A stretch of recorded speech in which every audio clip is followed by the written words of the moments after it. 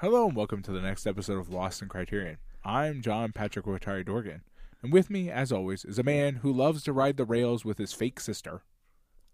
I am the Adam Glass, and what is better in life, Pat, than riding the rails, pretending that your girlfriend is your sister, getting mad when people insinuate that your fake sister is your girlfriend, and murdering someone? I don't know. In the beginning of the story, our narrator, which is the child. The actual sister, yes. Right. She implies that somehow telling the world that she's his sister prevents problems over telling the world that she's his wife or girlfriend. How is that true? Yes.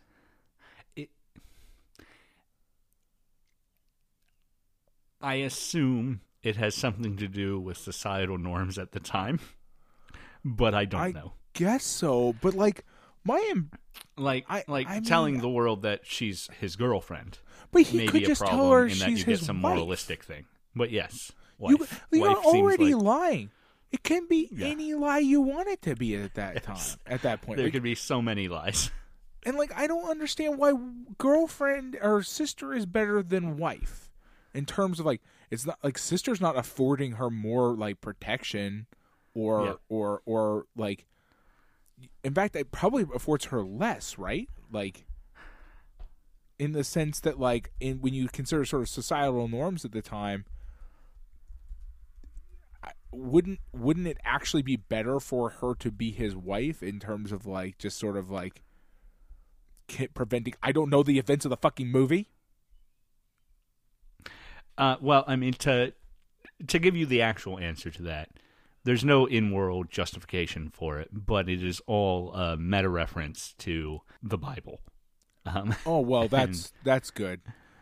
In Genesis 12, Abram, who would later be called Abraham, says that, or rather, no, this is, I think, in Genesis 20, after Abraham is Abraham. Tells some local ruler that his wife Sarah is actually his sister, which leads that local ruler to try to marry Sarah, and then God intervenes, and everything comes to light. Which is really in the biblical narrative is also only a half lie, because they are actually Abraham and Sarah are half siblings.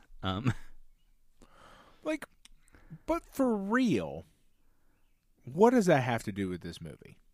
I mean, why make that choice in this movie? Because there are a lot of weird, esoteric, religious elements to this film, right? And why does this movie have that stuff in it? I don't understand. Because, gosh, if I know, man. What I'm trying to get a grip on here is, why is this movie? Pat, I'm sure we'll spend the next hour discussing why is this movie.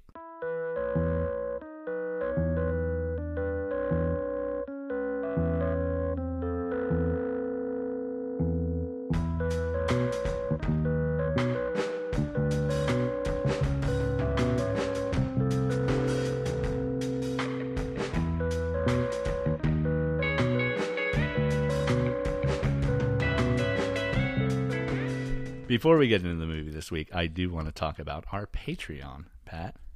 Patreon.com/LostInCriterion. If you want to support us, help us keep going, that's how to do it. I guess you could just give us money directly without wanting any sort of reward. Also, you can just send us nice messages on the internet. I appreciate it. Yeah. It's actually really, doing a lot the nice to keep messages going. on the internet is actually probably a really good almost way. equally valuable, honestly. Yeah. Keeping us all a little more sane. Yeah. But patreon.com/LostInCriterion. For $1, you get access to bonus episodes. We do non-Criterion films over there. Often movies that maybe should be in the Criterion collection, like Dog Day Afternoon. There is a sort of slight implication of the entire Patreon system that Pat is uncultured and there are certain movies Pat just needs to watch, which I really appreciate. Which is have why always recently we enjoyed them. watched Network over there. have We're always actually enjoyed really them. we are super Sidney Lumet heavy. I'm realizing. Like We got a thing going on. I mean, like we Dog could Day just- Afternoon, Network, and Failsafe, which was Well- later added to the Criterion Collection, were all episodes we did You over know, on the They're bonus. good. They're all good movies. I mean, Yeah. the thing about it is like what I like about that implication is that like I don't know. I just must have a very different like pre this podcast watching. I've seen a lot of movies, and they're Right, just right. none of the movies we're watching for the Yeah. thing. But I appreciate it. I'm learning a lot. I just happen to have seen a few of the movies that we're watching for the thing. And Network was a really fantastic episode that we did as the April bonus. And Pat, it was his first time seeing it. It's one of my favorite movies. And but I haven't watched it in a few years. And we ended up having just a really, really, I thought, great, that was but good. also fairly long conversation. It is about the longest episode of this show ever yeah. recorded. Yeah. Though only by about 5 minutes. But Do you think that's it is more nearly of a 2 hours? Do you think that's a more of a symptom of society and the place we are right now than it is of the movie? Like, I'm not saying anything negative Right. about the movie, but like, is it just because you and I are both like the stress? If is we hit, had like, watched it 5 years ago, would we have watched it less? Maybe, or talked about it less rather.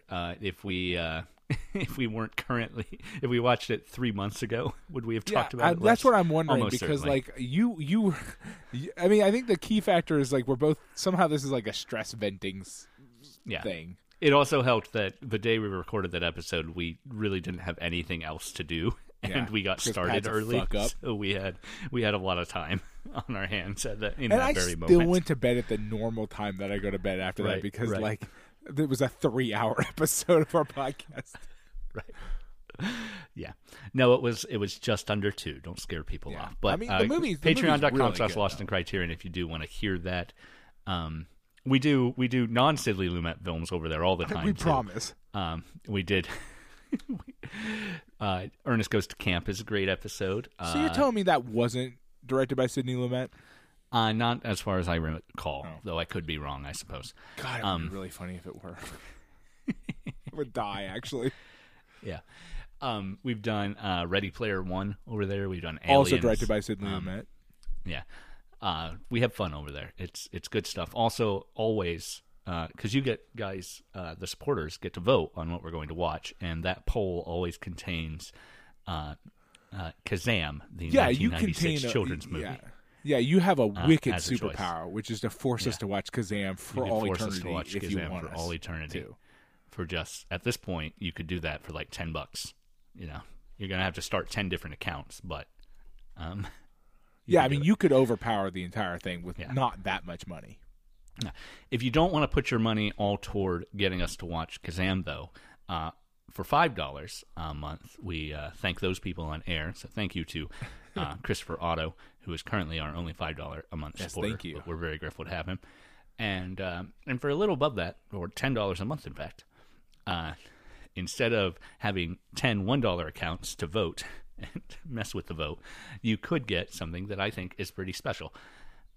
Pat makes a piece of art based on one of the movies we've watched recently, and I get that printed up on a postcard and write a little personal note off and mail that off to our $10 and above supporters. And we also like to thank them on air. Thank you to Jason Westhaver, to Adam Speakerman, and to Michael McGrath Yeah, thank for you your very $10 much. and above support. Yeah. Also, I believe our 3 longest time supporters at this point. And, Oh, yeah, we're for very sure. grateful to have you. Yeah, definitely. Thank you. Yeah, this this month's postcard is meh. Okay, it's fine. Not my best work. All right, Pat, to the movie To and the movie. why of the movie. Okay, so like, I'm not really looking for Let's- like why was this movie made? Fine. Okay. Yeah.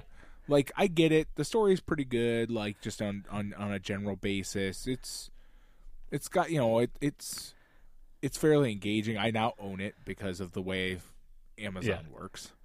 For all eternity, I own it. I again, I'm not really like questioning why the movie itself was made. Like that's fine. The movie is fine. it's pretty good. It's Depression era, like one of those sort of like I'm never really a super big fan of movies that are set in that time period that were not made in that time period or relatively close thereafter. The 70s feels like a weird time to go back to the Dust Bowl, but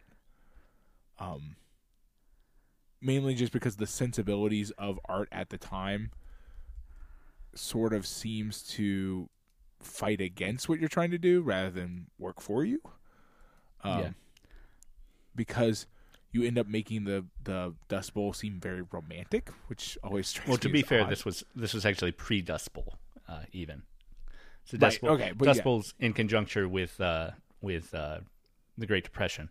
This is about 1916. We see World War I soldiers in the final scene. Oh, I guess that's true. I guess I sort of like mashed them all together. Yes, you're right. You're correct. But we're still right on the cusp of that stuff because we already have people. You sort of see it sort of. Yeah, you're right. Poor people in the prairies. Right, in the which early is that 20th same century sort of theme. Yes, yeah. You're right that it is not. I'm not being accurate about. Also, the life time didn't frame. change a lot for them over the course of that 40 years. So Right. yeah. Well, before we get into anything, let's name the film. How about Days of Heaven from 1978, directed by Terrence Malick. I'm just kidding. Which we hadn't done yet, so I thought we should. I guess we have. Yeah. It is, as Pat alluded to, it is an early foray. I've never seen Badlands, which is Malick's first film from '73. No, me neither. But Malick has increasingly lately gotten more and more sort of into weird Christianity in the movies. What, recently? More recently. More so recently, I mean.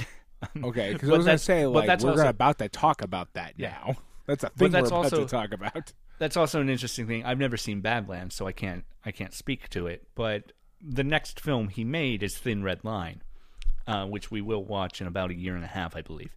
But Thin Red Line is a war movie. Right. And also it came out in 1998. Terrence Malick got so stressed out on Days of Heaven, a movie he took 2 years to edit. Yeah, I saw that in the sort of that he did not make another movie for 20 years. That's wild. Now, and I'm sure we will talk about this extensively on that next episode. But when he was editing The Thin Red Line, I learned recently that Terrence Malick was listening to Green Day, I believe, Dookie, instead of the audio of the movie the entire time he edited what? The Thin Red Line. Yes. What are you telling me right now? I don't even know what to make of that information, man. What is this fucking world we live in? Yeah. How is that conceivably true? Yeah. Like, I know you're not lying to me, but like still. Obviously in 1978, he was not listening to Green Day while he edited this for 2 years. Never underestimate what's possible in this world, is what I've learned. That's fair. Based on mostly the doctrine of Scorsese. Yeah. Now, after The Thin Red Line, he has increased his output. He's making a movie every couple of years now, I believe, on average. Until he stresses himself out again with something kind of dumb. I don't even know if at this point, most recently, would qualify. I don't know. He might have released another one since the last Terrence Malick film I've watched. He's putting them out so fast. But I did watch A Hidden Life in theaters back, I believe, in January. I don't know that one. I have no idea. Yeah. I don't get exposed to film nearly in the way that you do. Right. Yeah. Because it's either got to come through, like, my three channels are word of mouth over American internet, which is kind of hard. It's very limited, right? Like, because I'm not gonna, like, then you have to know who to listen to about what to watch, because it's that's a whole another sort of tough call, right? Yeah. And then there's like whatever's going to come into actual theaters here, which is really not that much. Especially not anything outside. Essentially, if it's not made by the Disney Corporation, it doesn't exist in Japanese theaters. Or I guess like whatever company makes the Minion movies. It's Universal Studios, but like I remember what the I think it's like Illumination or whatever. Isn't that Spielberg? Yeah. I don't know, but I have no idea, man. I don't know either. But like I don't see. Like, because I don't, like, when I go to the movie theater, there's not just a whole bunch of, like, advertisements for things like Terrence Malick movies. Right. You know what I mean? Yeah. So, and yeah. Since The Thin Red Line in 98, in 2005 he did The New World, 2011 The Tree of Life, 2012 To the Wonder, 2015 Knight of Cups, 2016 Voyage of Time, 2017 Song to Song, 2019 A Hidden Life, and The Last Planet. He has, I believe... So he's really just doing a movie a year now. Right. All right, well. But yeah. There you go. The Last Planet is a story about Jesus. Hidden Life was a biography of a saint. Song to Song's a romantic drama starring Ryan Gosling and Rooney Mara. Knight of Cups, I'm pretty sure, had religious overtones. The Tree of Life certainly had religious overtones. Well, yeah. But yeah. Yeah. He's a fascinating guy. But this movie is weird. in not just because of its religious overtones. So The Days of Heaven, the name... the name is a biblical reference, right? I can't remember. I think it's a psalm, but I can't remember what it is. The narration plays with a lot of very simplistic, childlike understandings of Christianity. Not that those understandings have not been pushed by adults as means of social control, usually throughout particularly Western history, but also in Western imperialism. but like the idea that God doesn't even hear you if you don't like him is something she says outright. Right. Well, but at least, again, her excuse is that she is a child, which at least is a good excuse. Right. Who has probably been like her exposure to religious information has probably been haphazard at best. When you consider just sort of given her living life. situation. Yes. The filmographer here is Nestor Almendros, who basically the same year that we were watching this, that he made this, he shot Coco the Talking Gorilla for okay. Schroeder. Right. I remember Coco the Talking Gorilla. Yeah. Which means he's probably in Coco the Talking Gorilla, because I think there was a lot of clearly the crew. Basically everybody. Yeah. He actually did kind of drop out of this movie, so he dropped out because he had other work he was committed to, and this movie just took so long. Right. Well, yes. As we just talked about, 2 years of editing. He worked with a week with Haskell Wexler, another cinematographer, to have a continuity of style, to make sure that Wexler was shooting it to his vision. Okay. But also at the time, Almendros, like Luis Cuadrado, we talked about with Spirit of the Beehive, Almendros here was going blind during filming. Now, he continued to shoot films for a number of years after this. Almendros did. Almendros' solution to his failing eyesight was to have his assistant take a Polaroid of each shot while they were setting it up. Right. And then Alejandros would examine that Polaroid with a magnifying glass to set everything up. Alejandros, actually, I do have that information. He left because he was committed to shoot Francois Truffaut's The Man Who Loved Woman, or The Man Who Loved Women, rather.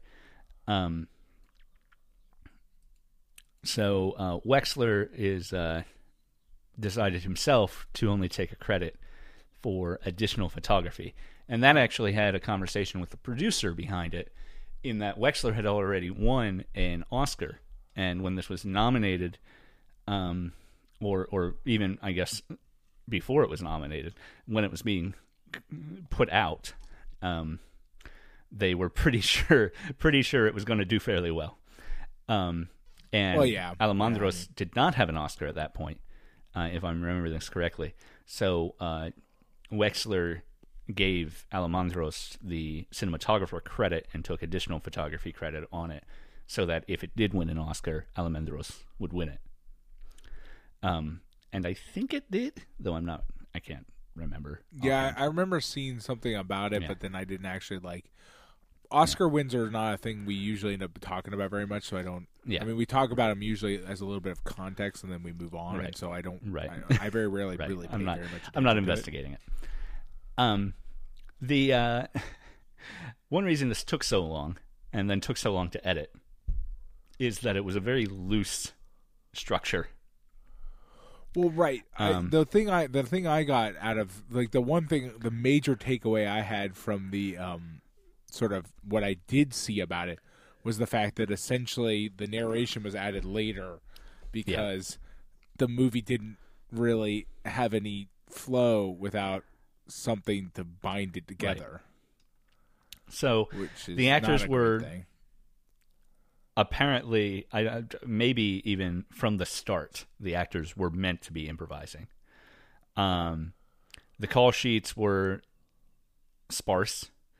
The schedule was changed at short notice to take advantage of changes of the weather, since they were filming on location, outdoors, in the Texas Panhandle. While that gave the cast more freedom, it really, really bothered a lot of the crew, who were used to better organization, and took it as a sign that Malick and Alejandros had no idea what they were doing. In fact, I get a number that. of crew members, I understand that. Yeah, a member of crew members quit because of that.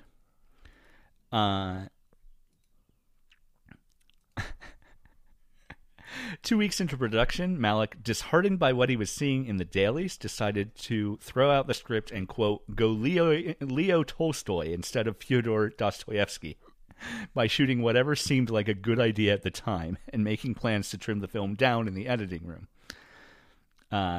Which obviously caused it to fall behind schedule and go way over budget. And is also a pretty obvious explanation for why you end up with 2 years of editing. Right. If you don't go into your shooting with a plan, you're basically writing the movie in the editing room. Producer Bert Schneider had to mortgage his house to cover $800,000 over budget. Oh my God.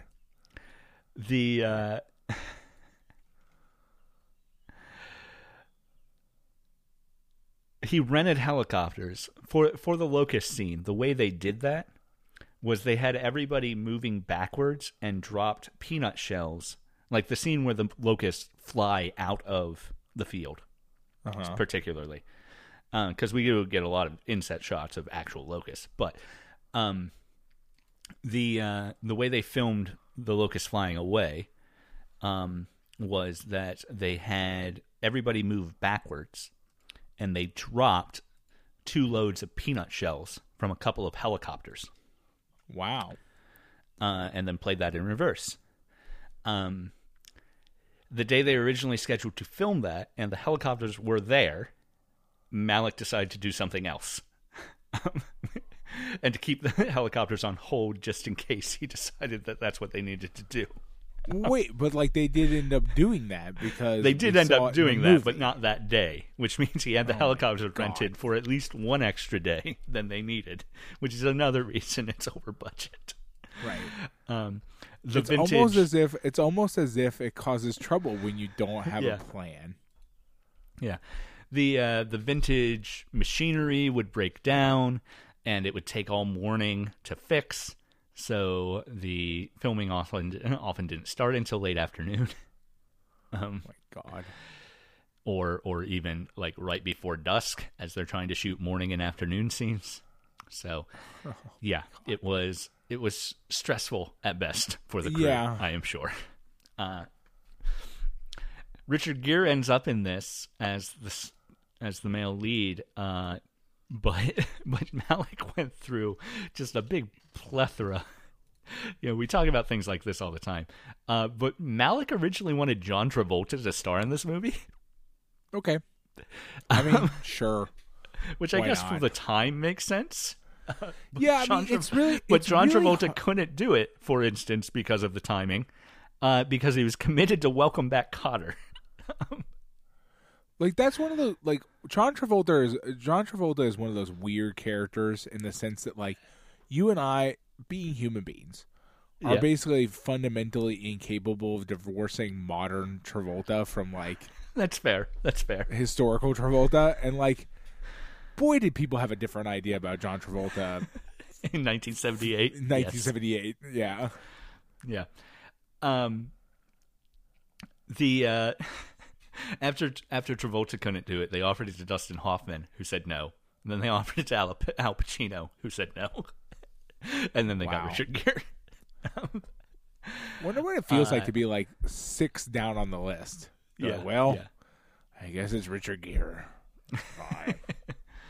I don't even know that Richard Gere had done a lot at this point. I'm not. I don't. Boy, man, we're like Yeah. digging into a whole. My knowledge of 70s film in general is pretty limited.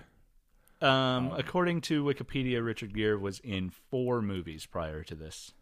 All right, so not Yeah. zero work, not like Yeah. completely unknown, but not like the most famous person on the earth either. Right.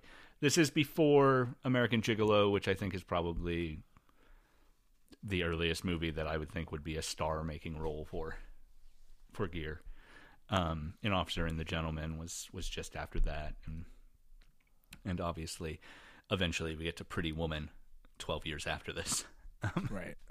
which is why a lot of people who know who Richard Gere is and what Right. led him to be a star of the 90s.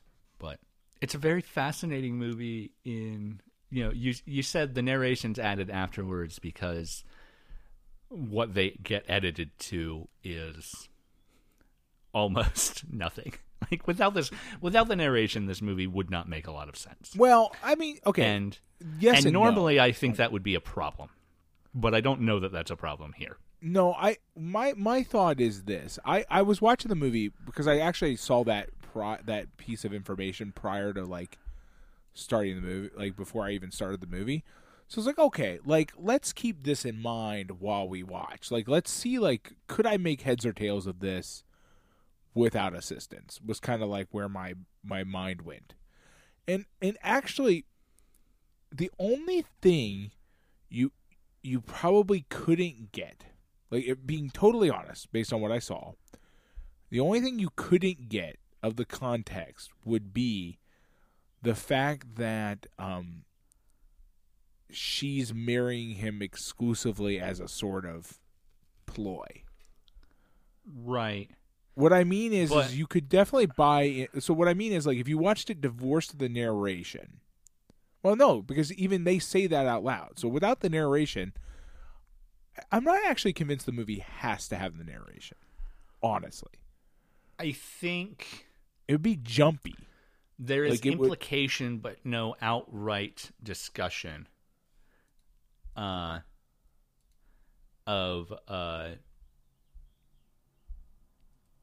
the fact that she is pretending to be his sister. Right. No. Yes. No. That's true. That is 100% true. You are correct there. Yeah. But the thing is they're physical interactions would not imply to you that they are pretending to be brother and sister, okay? Right. So what I'm saying is what you would get a slightly different story, okay? It would not be you would not get the story we watched, okay? That's for sure. Right. But what you would get is because they're very obviously like involved, romantically involved, leading up to her arriving on the farm. So like, I actually, because of the narration thing, I actually just imagined if it were a silent film, not even with narrate. Yeah. I kind of divorced the dialogue completely, and what you would get from it would be, well, they're romantically involved, and they go to this place, and somehow or another, this rich landowner ends up wooing her or finding a way to convince her to marry him. Yeah. And then, but she continues carrying on an affair with her former lover, which eventually causes the dramatic events at the end. You know what I mean? Like, the context of pretending to be her sister and stuff, his sister and stuff, doesn't actually necessarily add that much to the basic narrative framing of the movie, other than to just, it's all flavor. You know what I mean? Like, when you actually stop and think about it, it doesn't change the fundamental story that much, because well, yes and no, because the owner, Sam Shepard's character, would not have pursued her. Totally, you're absolutely right. If she about were that. Involved, absolutely. But I totally agree with that. You're 100% right about that. But what I'm saying is that that's because we know who he is. I imagined it as a silent film. Yeah. And like silent in like the purest sense, in the sense that I have to get everything from only what I'm seeing on the screen. Right. And the takeaway from there, and so without the context of what kind of air quotes person he is, you don't know that he wouldn't do that. That's fair. You know what I mean? Like, and this is a weirdly artificial way to watch a movie, but because I decided to do it that way because I thought it would be interesting. Like, you know what I mean? Like, I didn't do it because like that's the best way to watch this movie or anything like that. It's just what I chose to do because I was like, well, shits and giggles, I wonder what that would be like. And turns out you can get pretty far, because I thought like, okay, well, the narration's adding something, like what other things are adding to tell you this story sort of artificially in a sort of way of understanding it, because like it but the fundamental story is there. It just, all it changes is, well, it stops being a specific biblical reference. Yeah. And that becomes more biblical just reference, general. I feel like the biblical reference is an interesting thing in what it takes and what it leaves from the story it's talking about. So Abraham is married to his half-sister, and obviously that's not something we take here. But they show up, and he tells the local king that Sarah's just his sister. And Sarah's known to be beautiful from other passages of Genesis. So the king courts Sarah and marries Sarah, and then God stops him from consummating that. And the king says to Abraham, "What's going on?" Abraham tells him what's going on. And in the narrative, the king realizes he's made a mistake, feels very bad about that. Never really goes in an angry, "What the hell are you doing, guys?" sort of response to that. And by way of apology, not only returns Sarah to Abraham, but gives them a bunch of livestock and servants, and lets them live anywhere they want to in his region. And 1,000 pieces of silver on top of that. And yeah, that's basically the whole thing. Okay. Right. So like what they're borrowing from that narrative is clear, but what they're leaving behind from that narrative I suppose makes the story more realistic, particularly to an early 20th century American setting. Obviously, this guy, if he found out he was being conned like this, wouldn't just let it go without any questions, and probably should be angry. Right. Yeah, I mean... Though he is blind with rage in the movie, to the point of doing some pretty stupid things. But, well, yeah. Like setting fire to his fields. Yeah.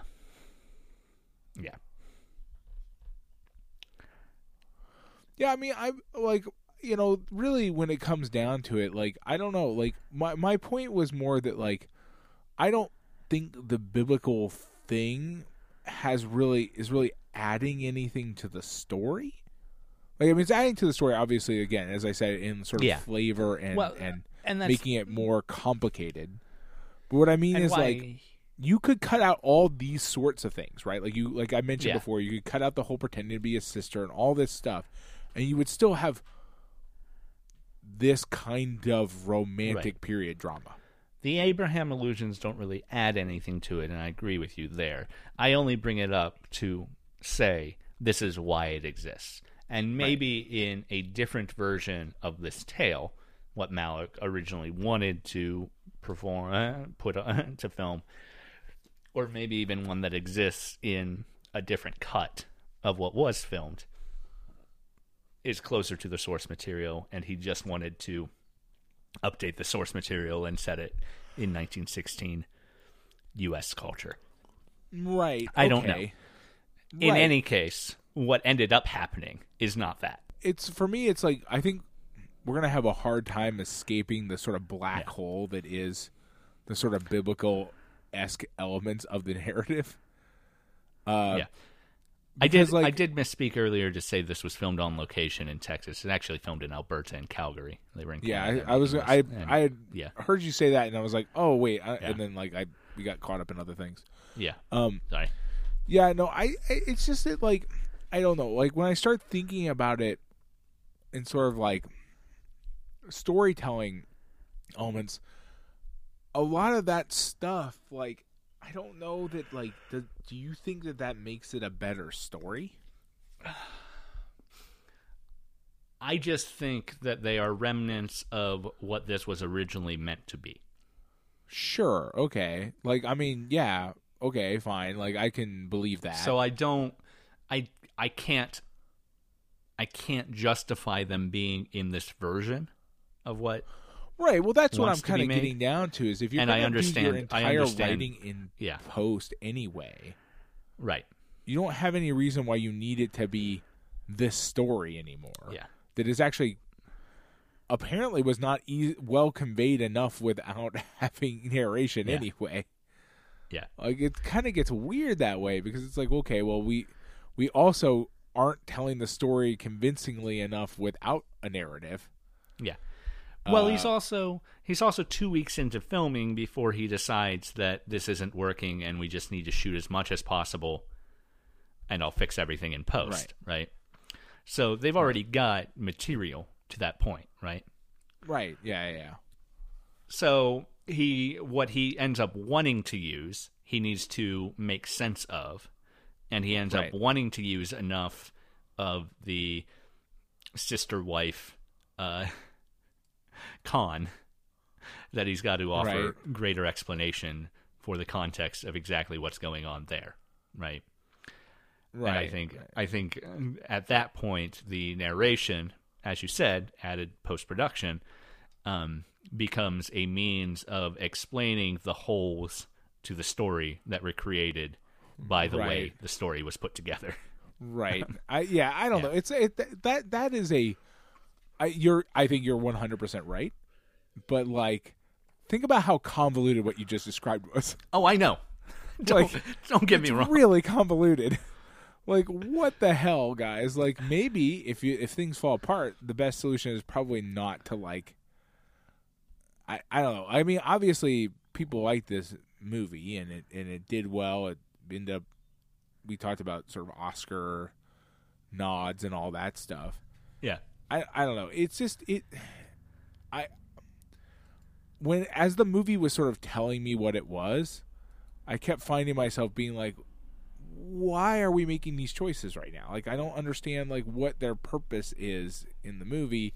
And we talked about like why we think they exist and stuff. But I don't know. I just have a hard time getting over it because it's so weird. Yeah. Well, there's a little more context to that Tolstoy, not Dostoevsky quote, and it's the next clause is wider instead of deeper. And I suppose, okay, yeah, I don't want another episode of me explaining Russian literature to you since I'm not super well read in Russian literature anyway. But I think what that's meant is think of what you even stereotypically know about War and Peace as wide. Right. A long work focusing on a lot of different aspects to say something broad about society. Versus right. what we've talked about with Dostoevsky when he's come up before of a explicit character study about the soul of a man. Right. Yeah, I see I know what you're saying. I mean, yeah. But like, do you feel like this is wide? It is not terribly wide, but it is as wide as the context could allow for. Right. Again. Okay. Yeah, I mean, I see what you're saying. Again, the fact that they started filming this before they decided that was the change they wanted to make. Right. Yeah, I mean, it's just, I don't know. Yeah, like, I don't know, man. Like, because I'm not even going into this movie with, like, a negative impression of the movie. Yeah. On the whole. But at the same time, I'm kind of like, what it fundamentally is, right? Like, when you get really down to, like, sort of brass tacks on it, it's just a period romantic drama that like has that very specific. It's that very specific kind about like lovers who can't be together and that sort of stuff, right? Yeah. Because of like, so, just right. It's just society, right? Like stands in love in the way of our love, right? Basically, it's a little bit more complicated because of things that are set up with like. Again, as we talked about the fact that, it being a sort of false marriage, right? But yeah, again, if you cut out the references to it being a false marriage, you just have the king wooed over, if you go to that sort of reference, the king wooed over the wife and or lover of the main character. But she doesn't really love him. She loves the main character. But, society prevents us from being together the way we want to. Well, and it ends in tragedy. Like, that movie exists. Like, that thing I just talked about, it exists many times over again. I think at its heart, the narrative we have is not about Richard Gere's character. It is more blanketly about the women in the society. Yeah, I agree. Totally. And the situations that the men's greed in ways, competitiveness in others, hot-headedness certainly, force these women into situations. And obviously, in very much, I think in a lot of ways, the little sister's portrayed as sort of a blank slate. Mm-hmm. She's obviously regurgitating a lot of things she's been told, with particular to the religious elements, with people's motivations. She frequently just says, "That's just what people do sometimes," Right. She's not thinking about it critically. A lot of the way she's obviously uneducated. There are things in this movie, I think, to suggest that she's developmentally disabled to some degree. Yeah, the movie definitely implies something to that effect. It's it plays it very sort of close to the chest, but yeah. Yeah. Like even the people her age she interacts with obviously have a different understanding of the world than she does. Not that she gets a lot of interaction with people her age, but right. But then, Abby, the the girlfriend. It is her tragedy too, even though she is not the character who dies at the end. And I'm grateful that she's not the character who dies at the end. Yeah, I thought that's where we might be headed. Right. For quite a bit of the movie. Even into the final sequence, I thought, or not the final sequence, but Richard Gere's Bill's death sequence. I thought might somehow end up with her dead. Yeah, Abby or Linda dead. Yep, me too. Yeah. So I think the movie's about them and about women's position. We frequently get conversations about men who have just up and disappeared on women. We end with a conversation like that. Yeah, I mean, I think you're right. I mean, I agree that that's it. It's just that the framing of it is such that like we end up with a sort of classic case where like that's the story framed from a very specifically also sort of male point of view on it, though. I think that's fair. Yes, we spend a lot of time on Richard Gere for like a movie that's ostensibly about her. Yeah. Like, not saying it's terrible. Like, I mean, I'm not saying that they did the worst job or anything like that. Like, we've definitely seen worse. But we've also seen better, and I feel like to a certain extent the movie wants to kind of have it both ways. It wants to ostensibly be a movie about her, but also have a fuck ton of Richard Gere in it. Yeah.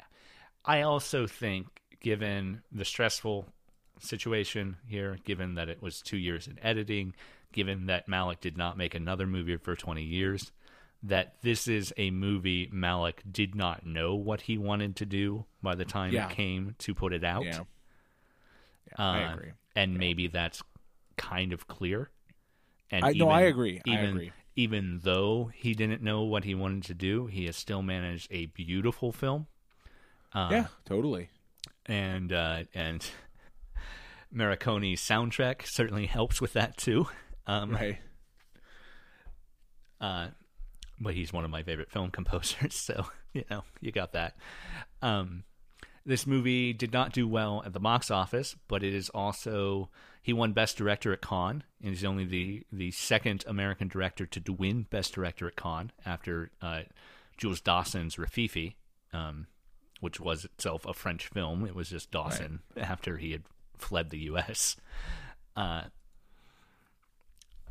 So it was critically receptive, but it did not make any money.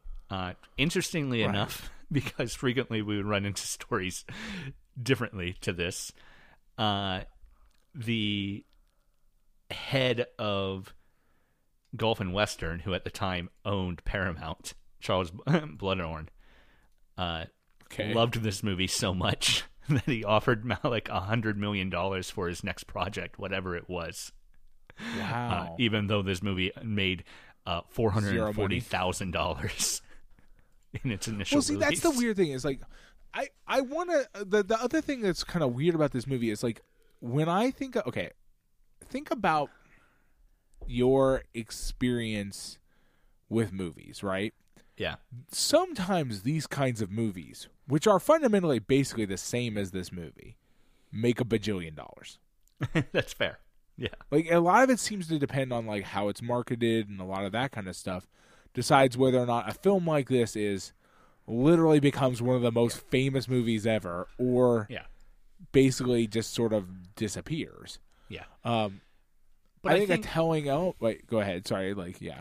No, you go ahead. You finish that thought because I think it is fascinating to me that like I feel like, and I wonder though if some of those things that prevented it from being that kind of, because something like this, these sort of period piece romantic dramas, can sometimes be total like knockouts in terms of the box office.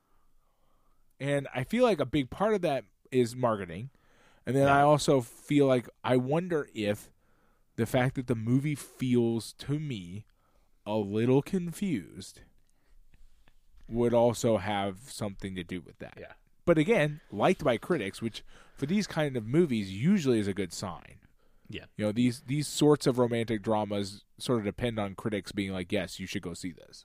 Yeah, I don't know. I think I don't know either. I'm throwing shit out here. Just I think one of the things I feel about this movie, you know, in it being the story of the women, despite the fact that our protagonist seemingly is Gear, right? And it's his conflict with the other men that drives the narrative too, right? Right. That this is a movie about the women, but it's a movie about peripheraryness, I suppose, too, right? And even frequently what we see on screen is periphery to what's happening. Most of this story takes place off screen, in fact.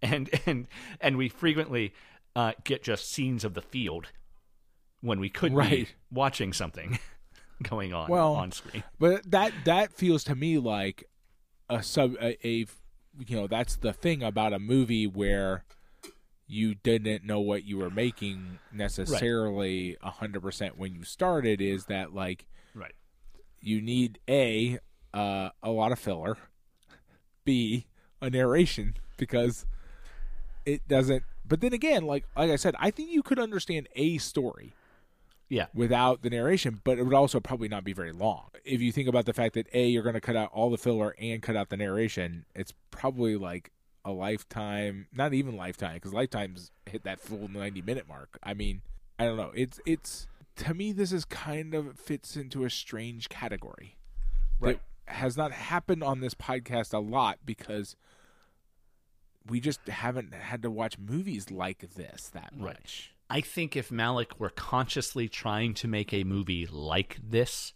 it would have been longer than 94 minutes. Right? I agree. Yes, I agree. You mean if he wasn't trying to make a retelling of a biblical epic in a? But was actually just trying to make a romantic drama like set period? If he had set out to make with an idea of the exact film he ended up with, it would have been longer.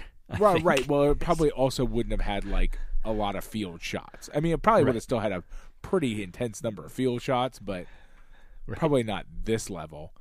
Here's the other thing that's weird about that is that, because just thinking about that same category of thought, like about field shots, I lost my train of thought. You go ahead. It's gone now. It died in my brain. I wish you could remember that. Yeah, I don't know. I was kind of dumbfounded by a lot of I don't think the camera work is bad. It is, to me, confusing. Because again, I feel like the camera work doesn't always line up with the movie. An example of that is there are a lot of Dutch angles in this movie, like a lot, and very intense ones. Yeah, like extreme Dutch angles, like for conversations where people are talking, and then we Dutch angle up to both of the people in the conversation. I'm like, what is happening here? That doesn't jive that well to my mind with a movie about like essentially star-crossed lovers. To me that's a weird one.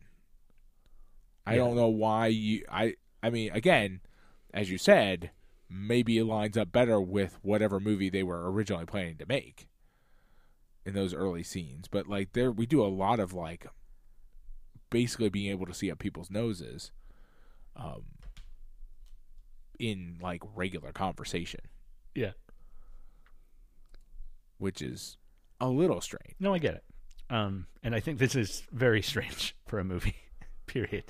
Across the board. It's strange for any movie that doesn't like where it's strange for any movie where, oh yes, it's full of Dutch angles, doesn't seem like an obvious. You know what I mean? Like, there's a certain frame of movie where you're like, yes, it's full of Dutch angles. You're like, yep, that checks out.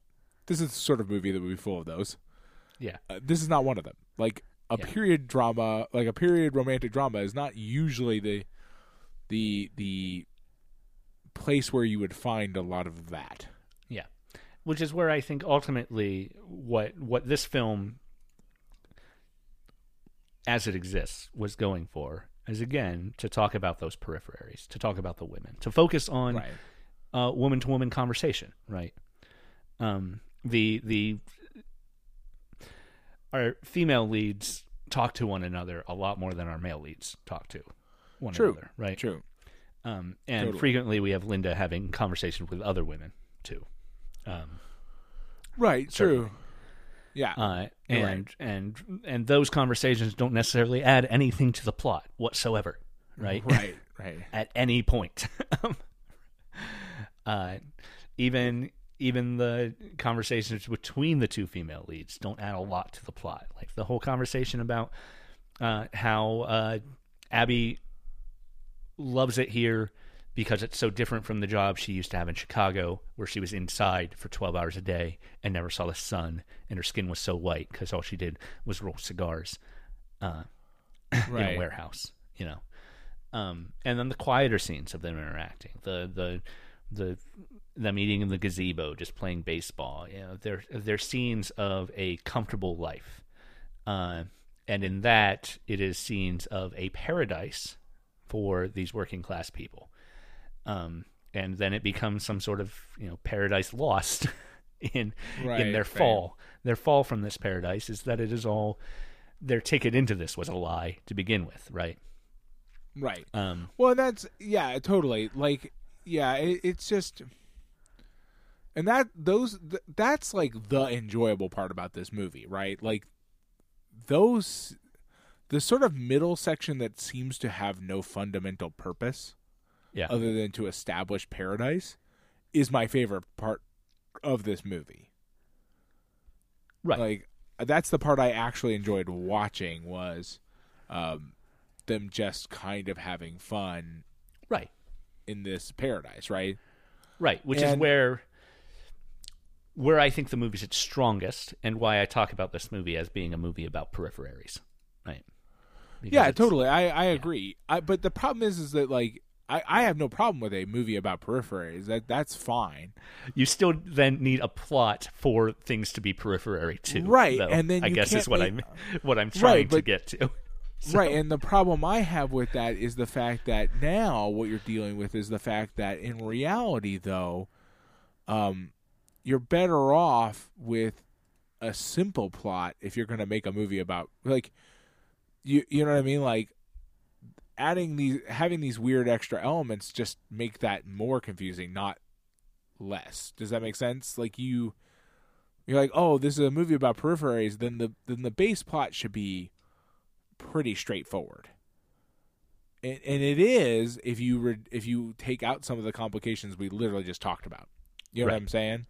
But like having those still be in there, then it becomes a matter of like, why did we do this way? What is happening here?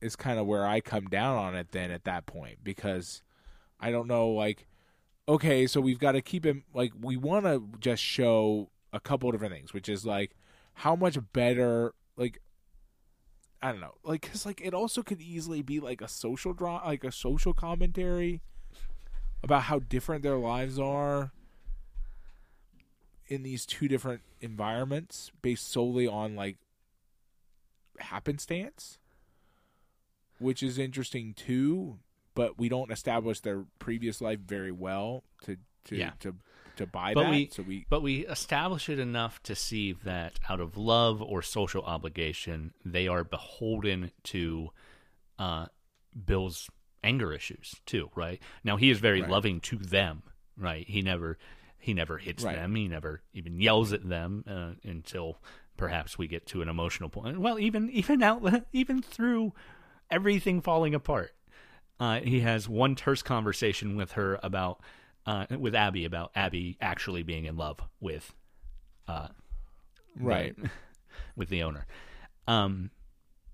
With the farmer is literally his name. I don't think he's ever actually named on screen. Well, yeah, I mean, I can't legitimately tell you basically the name of any of the characters. But the only reason they are in this situation, period, is that Bill got mad at a foreman at his old job, right? And hit him with something you should never hit someone with, which killed him, because that's why you shouldn't hit them with it. Right. You know, so.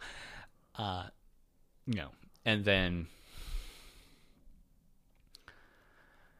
they're on the run because Bill killed someone else, so the circumstances of that are different in that he was defending himself, but he was defending himself after well, I mean, setting the reality of the matter up is- the wheels of a situation where it would end like this. It had to have right, ended and like then this. also like when you think about the fact that like considering the time period and things like that, like it's there again. There's another movie in here that exists that is also that is a social commentary that is based on the fact that like he wasn't going to get, no one was going to, but like there was no way he was gonna not be found guilty of murder, basically. You know what I mean? Like there's no Right. universe where he like Yeah. where everybody goes, well, I mean, There's yeah, no it was self-defense self-defense here. Right. Yeah.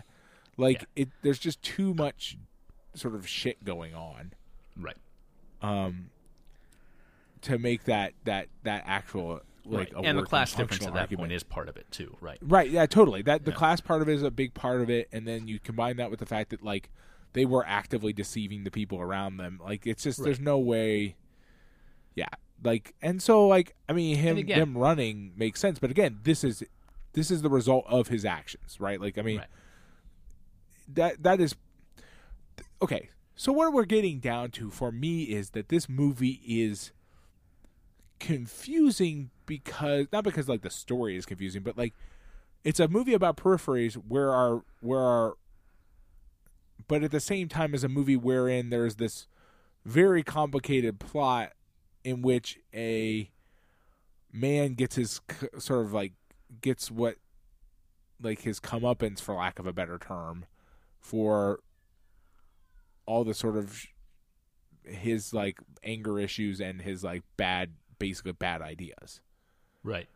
Like And that's a lot, man. That's a lot to have in a movie. In that regard, I think where this movie fails is that everything happens because of Bill's moral failings, not because of anyone else's moral failings. Right. Well, that's the weird thing, to the extent right? that Abby agrees to go along with the plan, but right. I mean, and that's an interesting thing, right? Because then that's essentially the opposite of social commentary in that sense, right? Because this is everything that happens to Bill is Bill's fault. Yeah, and it's the working class idiot's fault for his anger management issues and his greed, because that's ultimately the motivation for this entire situation too, right? The hopes that the boss will die and they'll inherit the money, right?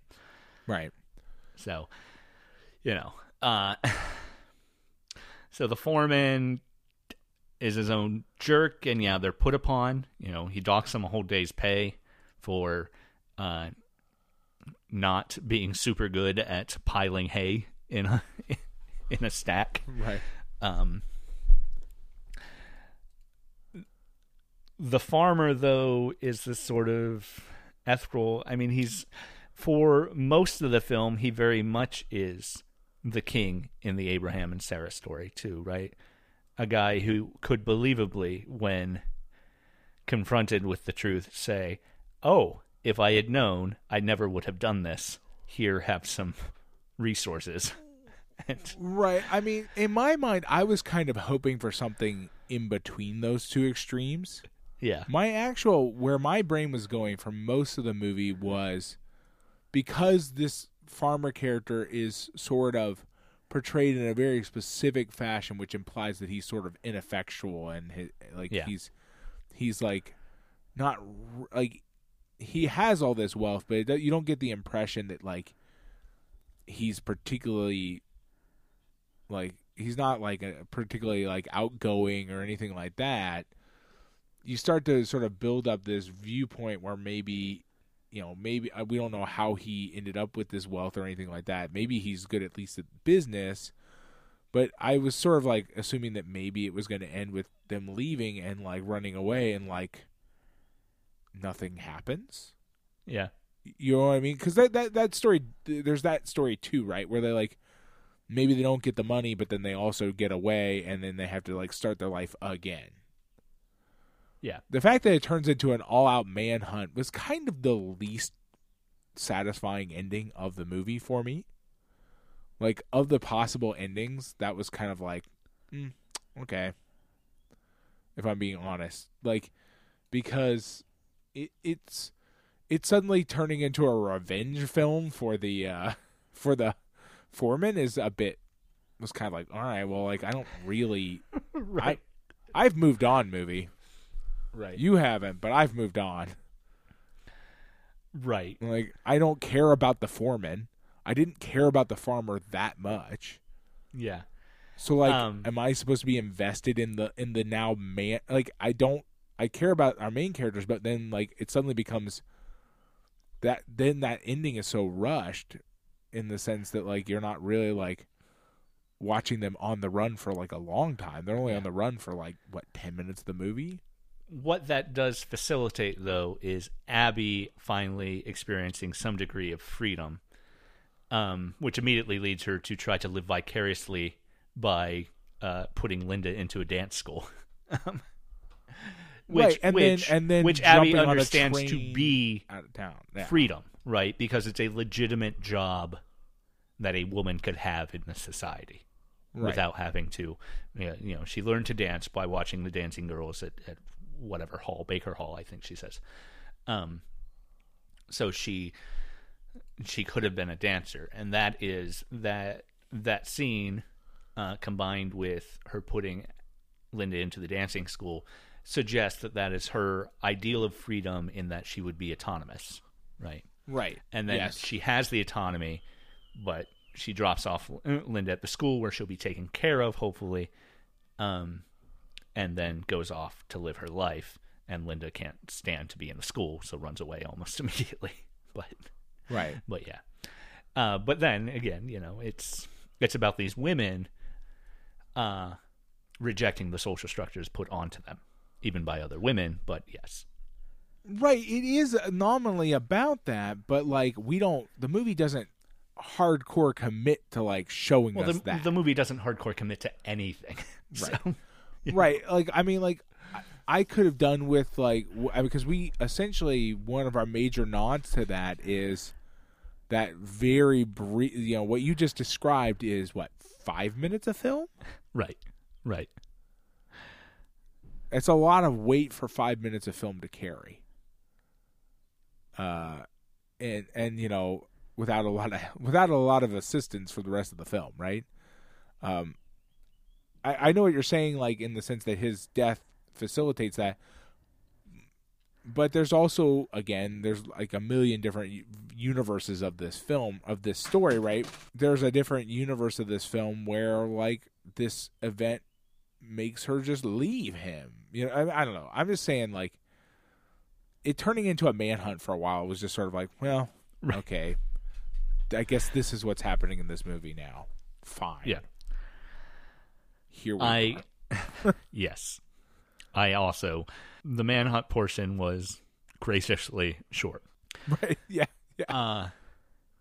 But one thing it also provides is the outsiders to that situation, the periphery of that situation itself, being a bunch of people not caring about what's going on one way or another. Like no one joins with the police, them. But also they don't actively point out Bill when he's hiding under the bank, right? Yeah. They just watch what's going on. Which is, I don't know, another wrinkle in this. I don't know what to think of that, really. I don't know, because it kind of sometimes, like I said before, like it does sometimes feel like the movie also wants to be social commentary. Yeah.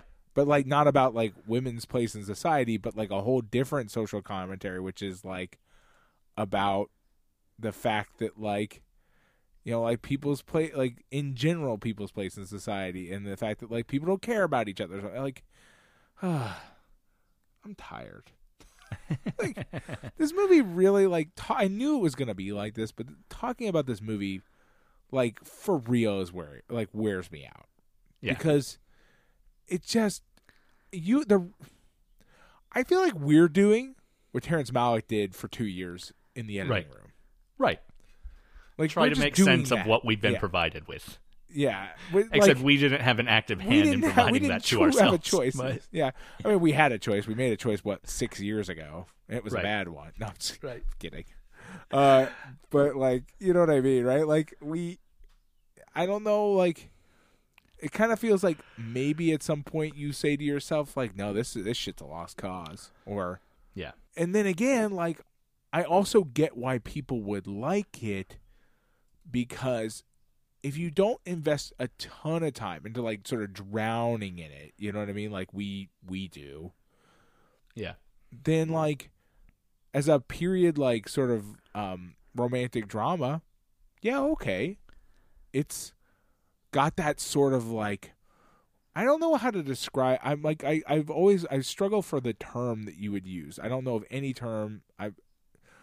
You know how, like, this era, 70s, 80s period dramas oftentimes deal with intrigue and have that sort of, like, the romance of the past combined with, like, star-crossed lovers and stuff, and, like, there's a certain sort of, like, visual style to them that, like, all sort of screams, like, I want to see the sexy past, but not, like, in that, like, the grosser way that you can get later on, where it's, like, really, like, there's not, like, a ton of, like, it's not, like, full of nudity or anything like that, but like, there's that, like, I want to sort of intrigue filled period like romantic drama. They all have this sort of same feeling to them, and this definitely has that feeling to it. Then again, like we said, it didn't make nearly the money that those kinds of dramas are capable of making. Well, I think, and this is drawing from Ebert's review of this. Ebert points out that a lot of people feel like that this movie is emotionally muted. And I think that's probably fair to the audience going to see this at the time, and why it would have done worse than other period love stories like this. Now, what Ebert then goes on, and I'm just reading this now, but it does reflect sort of some of the things I've already said. Ebert talks about why it's muted, because it's filtered through Linda's character, right? You know, it's emotionally muted because she's not feeling the emotions that we're seeing, and we're seeing sort of her understanding of those emotions, right? Right. Yeah, that makes sense. Yeah. Now, of course, that maybe falls apart in that we do see a number of scenes where Linda is not privy to them. She's not witnessing them. We see things happen. Right. Yeah. No one had any reason to tell her about later. So, but maybe. Well, right. I mean, it still mostly just becomes a tonal overlay rather than, like, like, this is not a movie from her perspective. Right. She's not telling us everything that's happening as we see it. Right. Yeah. So, I mean, and that makes things more complicated. It always does, because, like, it's nominally about her, but it's not from her perspective. It's not really from anybody's perspective. Right. We definitely have a non-character observer. Yeah. Even our it's not even from our narrator's perspective, actually. I mean, our narrator has something to say about the movie, or, like, the story, but it's not from our narrator's perspective either.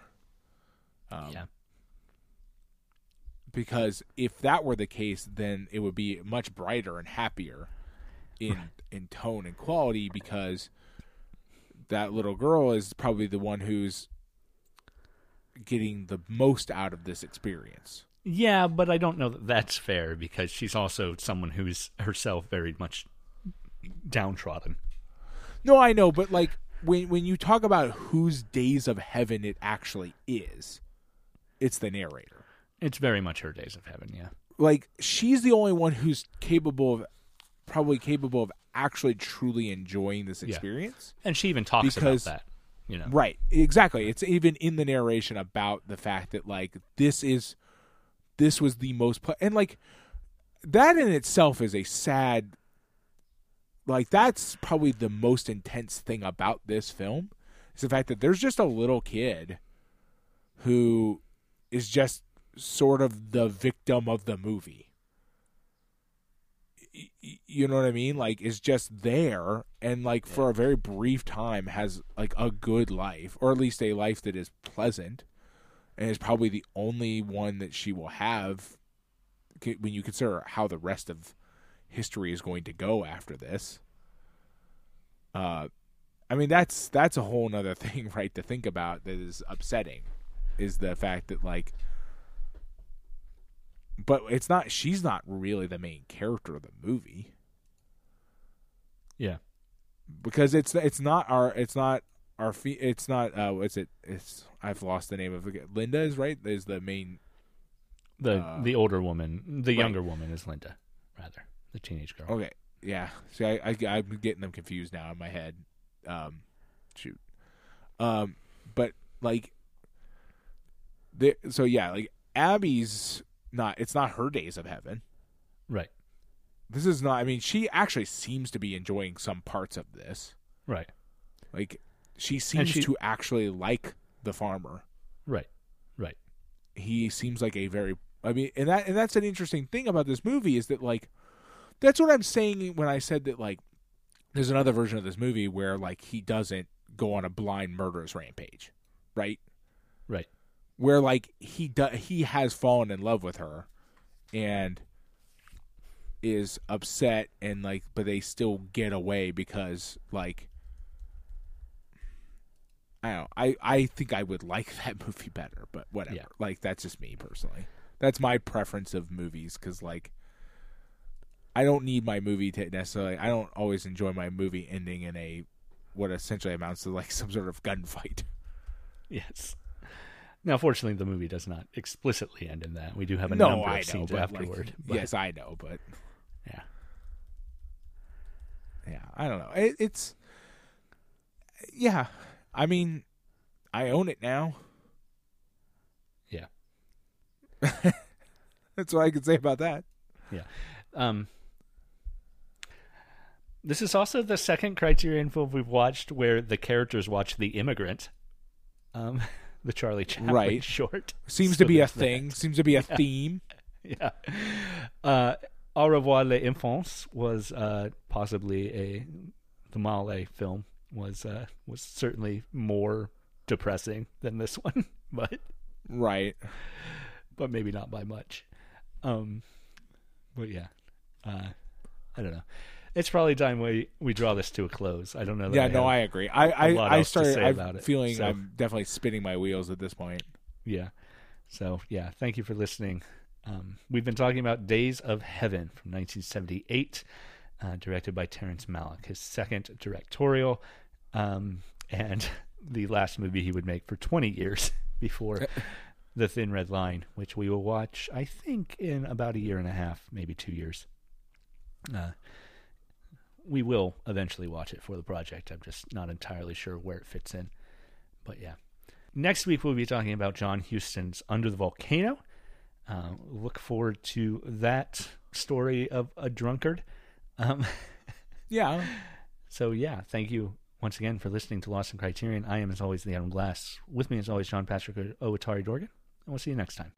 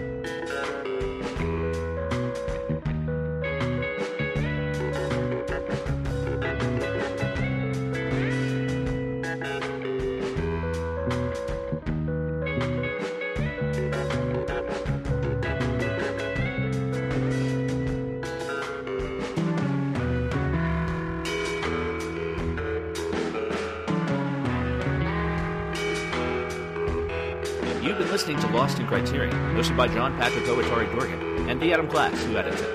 We're a production of WithTwoBrains.com. Jonathan Haidt does the music. Check him out at jonathanhaidt.bandcamp.com. And hey, if you like us, why don't you give us a review on iTunes, like us on Facebook, or support us on Patreon. That's patreon.com/LostInCriterion. We'd appreciate it.